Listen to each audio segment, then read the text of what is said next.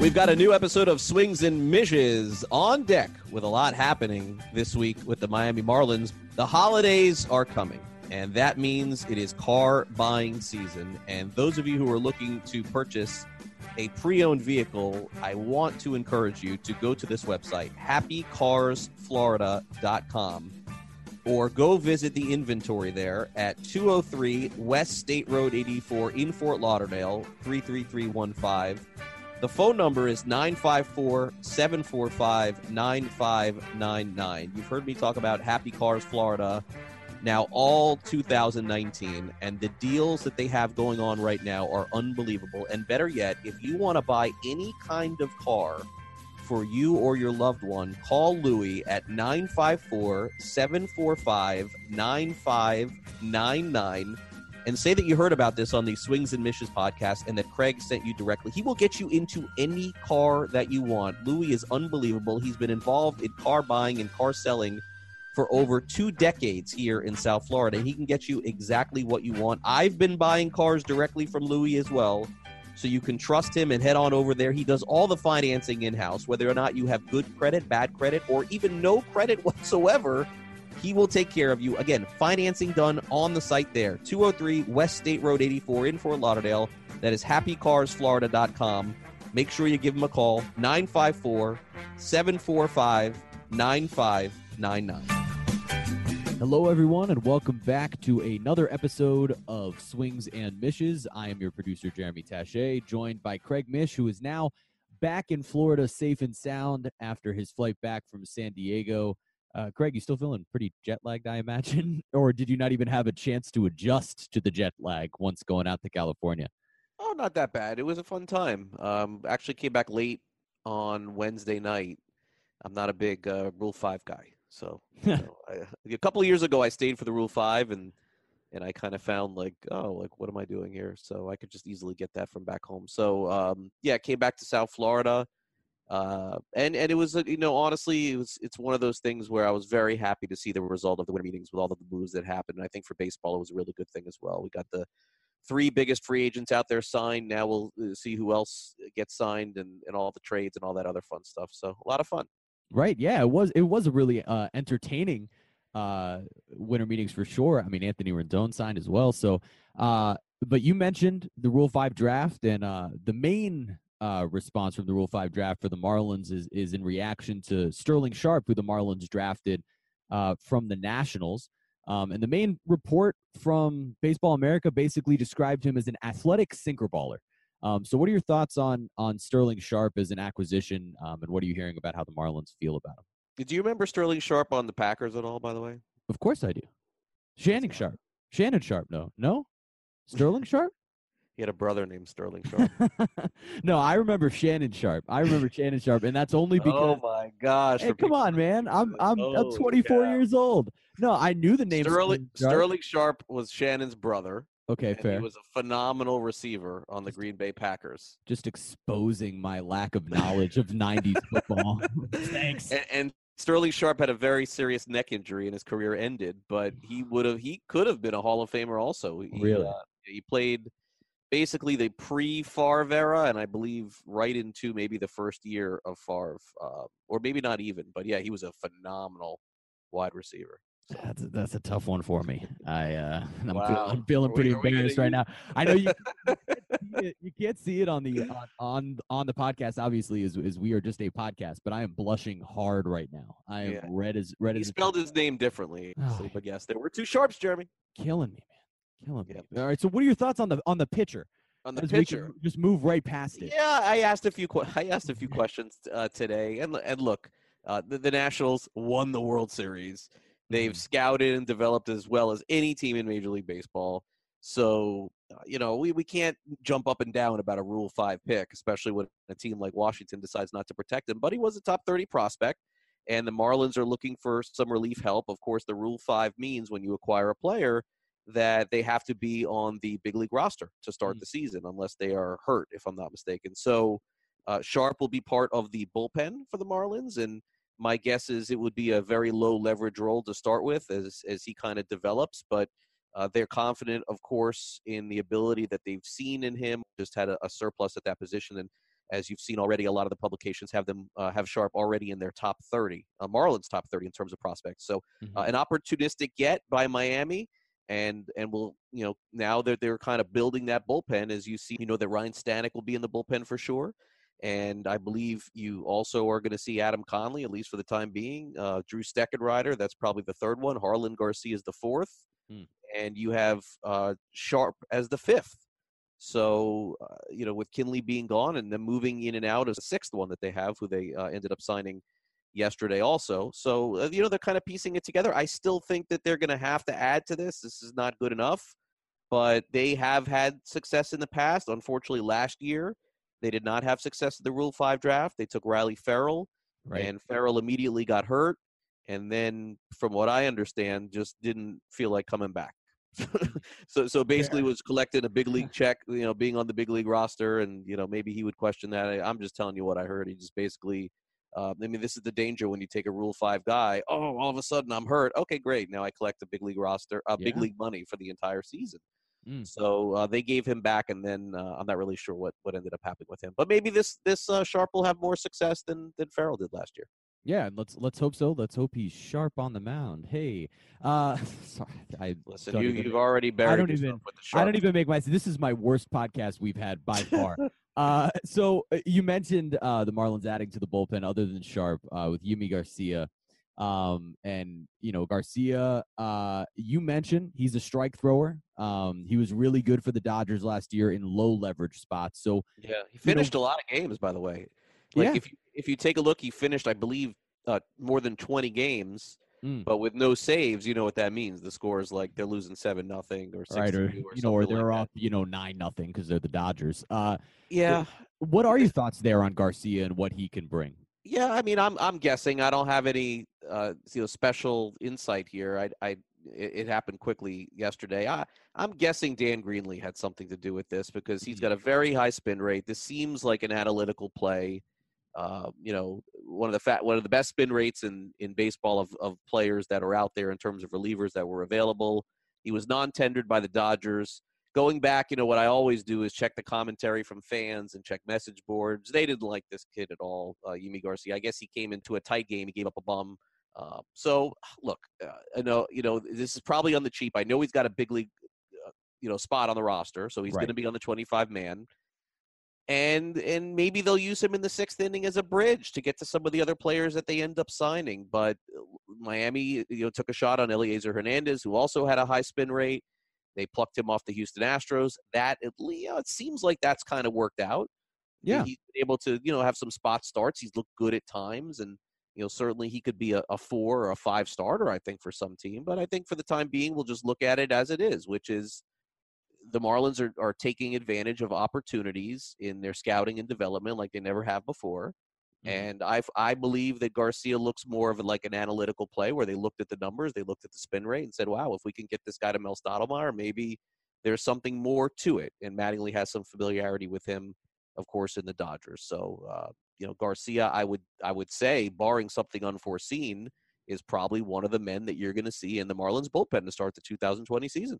Right, and they did struggle with some of those bridge guys. So having someone, even if it's in mid innings there in the 5th or 6th inning to get to your next relievers, is something that the Marlins did struggle with a bit last season.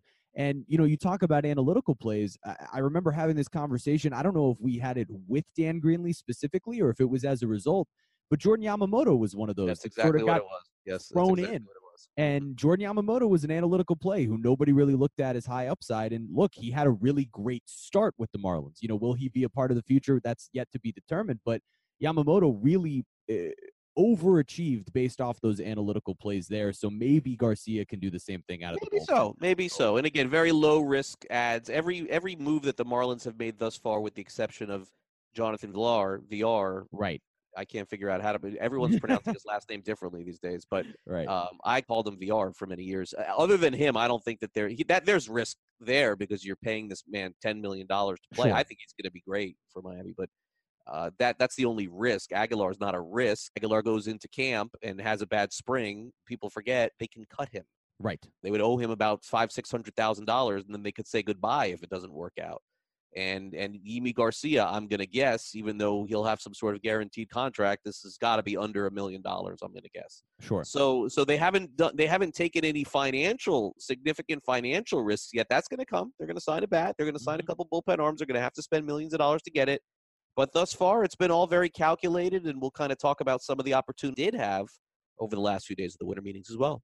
Right. Well, and let's get into that right now. I'm going to go through a few different names. I'll start with one and work our way down through different names that have been floated out, whether it be by you or other reporters at the winter meetings that have been linked to the Marlins. So first, you said yesterday that the Marlins have discussed with the Twins Eddie Rosario. What are you hearing in regards to Rosario? Yeah, they're looking for pitching. The Twins have an opportunity to compete for their division. Clearly, they were very good last year. And there's a couple of moving parts here. If Rosario they're able to move, who hit more than 30 bombs last year, they would require some sort of mid to frontline pitcher. And if they did that, then the Twins wouldn't have to go out and spend Dallas Keuchel 2 years and $30 million or whatever he's looking for. And I'm just throwing out numbers I don't know. They could do it on the cheap. So basically, the Twins, said to the Marlins, we'll take Sandy Alcantara. They said no. We'll take Pablo Lopez. They said no. People have asked me on Twitter about Caleb Smith. That's not a name that I heard that was involved. So, and by the way, Sandy and Pablo were not involved. The Marlins said no immediately, and that was it. The other part of this, too, as I mentioned on social media, is that the new Marlins bench coach and their offensive coordinator, James Rowson, has a lot of familiarity with Eddie Rosario. I can't say this to be factual, but if James Rowson thought that Eddie Rosario was a game-changing outfielder, they probably would have sent Pablo Lopez to Minnesota, and Rowson would be Rosario would be in left field in Miami this season. Right. Given the fact that that's not happening, probably tells you a little bit more about Eddie Rosario. That's not to say that he's a bad player. I think he could help a lot of people, and he's one of the most underrated players in baseball. But I think there could be some questionable defense there as well. And, Marlins haven't had an issue with that in the past. They've put different people at different positions, center, left, and right. But in this particular case, that was not enough to get it done. Could the Twins go back to Miami and say, hey, look, instead of those two, how about one of your other pitchers? How about Yamamoto? How about Eliezer Hernandez? Maybe. I don't know. That hasn't happened to date, but the asking price on Rosario, at least from Miami side, was too much. I don't anticipate that getting done. Right. And Rosario is one guy they could look to trade for. And we can move to some free agents now as well. There's Corey Dickerson is one of the names that has been linked a little bit here and that you've talked about on Twitter. What's the latest with Dickerson? Corey Dickerson is probably looking for a little bit more money than what the Marlins want to spend. Miami sees him as a 130 to 40 game player. They don't see him as a 162 game player. I think against tough left-handed pitchers, they'd like to platoon that situation a little bit. Dickerson feels as though he's an everyday player. He has proven that. He's proven that in a lot of different spots. He's been very good for both the Rockies, the Pirates, the Rays, and even finished very well with Philadelphia last year. The knock on Dickerson is a little bit of health. He's had some health issues, not a ton, but he's had some that have caused him to miss games. So Miami's price is going to be quantified in the fact that they feel as though he's not a 162-game player. Dickerson is asking to be a 162-game player and to be paid for it. Dickerson expects the Marlins to make an offer. That has not happened yet. When that happens, we will let you know. That's kind of where we stand with Dickerson. I believe the Marlins will make him an offer and get involved in that. It just may not be the top offer, and then they would have to pivot to somebody else. But I definitely think he's in play. Is anything close? As we're posting this on Friday, as far as I know, the answer is no, because clearly you have to make an offer, and you have to have an offer accepted to sign a free agent. But there has been no offer as of yet, and he has other teams that are involved as well. Well, maybe someone they could pivot to is Cole Calhoun. We've talked about getting pop in that Marlins lineup. He hit 30-plus homers last year out in L.A. So what's the latest now on Calhoun? They've also been interested in him, and the same thing with him is the asking price. I think the Marlins probably would prefer Dickerson over Calhoun if they had their choice. You get a little bit of an uptick, I think, in everything there. He would not be a sexy name that the Marlins would bring in, but he would be in a similar situation, I think, whereas he's a left-handed hitter. I think that of anybody who has covered the Marlins, and I know that you guys who listen to this are very dedicated and you believe in what I say, but I've told you guys this from day one. They're going to get a left-handed hitter of some kind to play the outfield, and all these other names of right-handed guys keep getting thrown out there. I don't think that's happening. I think they're getting a 1 year or 2 year left-handed hitter and then eventually they will, pivot over to their young guys. But for now, Calhoun fits in that mold. I don't have any update more than what you've seen, just basically that they are interested in him. But I don't know that they've given him an offer either. Sure, and you mentioned left-handed hitters. There is one right-handed hitter that actually Joe Frisaro of MLB.com linked to the Marlins, at least sort of loosely, and that's Yasiel Puig. Have you heard any sort of links between the Marlins and Puig yourself, Greg? Yeah, I mean, look, Joe has great sources and he covers the team, so certainly that's one that you'll have to lean on him for sure on, because I have not heard anything with Yasiel Puig. I believe there were report also from Jorge Ebro in the El Nuevo Herald also on Puig, but I personally have not heard anything on Puig. It would be very surprising to me given what happened in the past with Don Mattingly and Puig, but right. Look, I wouldn't rule anything out, but it's kind of funny how we went from Avisail Garcia to Puig all of a sudden there. It's kind of strange. My guess is it still, again, ends up being some sort of left-handed hitter, but we'll see. Puig would be the primary right fielder. One guy that played some right field for the Marlins last year, a little bit of first base as well, as Garrett Cooper. And yesterday, Wells Dusenberry actually wrote a story in which he interviewed Don Mattingly, and Mattingly had some really interesting quotes to say about Cooper, and really referenced him not as an everyday player. I'll run through those just real quick. Said there was numerous injuries, so I think he's a tough guy to say we can put him in there every day, Mattingly said. I think we can look at him now at this point as a guy who's not an everyday type guy. I think it's more of filling in spots and getting his at-bats if somebody's hurt. I found that to be very interesting coming from Mattingly. What are your thoughts there in regards to Garrett Cooper as an everyday player and sort of what Mattingly had to say in regards to that so publicly? Yeah, layer number one, I'm sorry that I missed that. Layer number two, I'm glad that Wells did something on that. And layer number three, boy, if this was in another city, right, and this was said about another player in a market where baseball is the primary sport, there would be this would be a much bigger story than it is now. I waited till the afternoon to kind of talk about it a little bit on social media, and I can talk more about it here.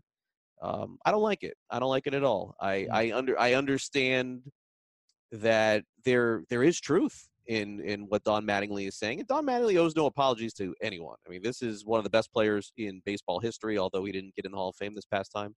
I have the ultimate amount of respect for him. Pinch myself covering Don Mattingly, but I thought this was inappropriate. I mean, you basically are talking about a guy and a man's career and his livelihood, and you know what? It may be true. It's very possible. But I think personally, it makes for great content here, and we get to eat 7 or 8 minutes talking about it, but we shouldn't be. I think this is the kind of conversation that at the very least happens privately. Sure. With Don Mattingly. They don't owe Garrett Cooper any explanation for signing Jesus Aguilar, by the way. I don't think so. But I think after that point, with those kind of comments like that, I think that's the kind of thing that either Donnie or Mike Hill calls Cooper and says, hey, look, we brought in Jesus Aguilar. To be perfectly clear, we're bringing him in to be our starting first baseman. We just don't think that you can stay healthy. And look, if you do, you need to stay healthy. You need to stay on the field, and that's the bottom line. And if that happened privately, we probably would never know about it. It's really surprising to me that went as deep as it did. And in looking at the questioning, it didn't seem like that was specifically asked, like, what do you think about Cooper and his health? Like, I don't think that was there. So that was kind of volunteered a little bit. There has been no response from Cooper. I don't think that you'll get one now, at least. I would guess he's upset. Yeah. I would guess he is upset because nobody likes to hear that about themselves. But maybe some people alluded to this could be something to challenge him, and I get that. That certainly could be done. But this is also a grown man. He's not 22 years old. He is. He's 28 or 29 or whatever it is, and he's playing for his life. He's playing for his livelihood here. And he moved to South Florida. He's at Marlins Park. He's done everything that he possibly can. And to me, Cooper was the Marlins' second best hitter, and at times he was their best hitter last year. I mean, Anderson, we would say was their best, but at times Cooper was their best hitter, and he was hurt a lot.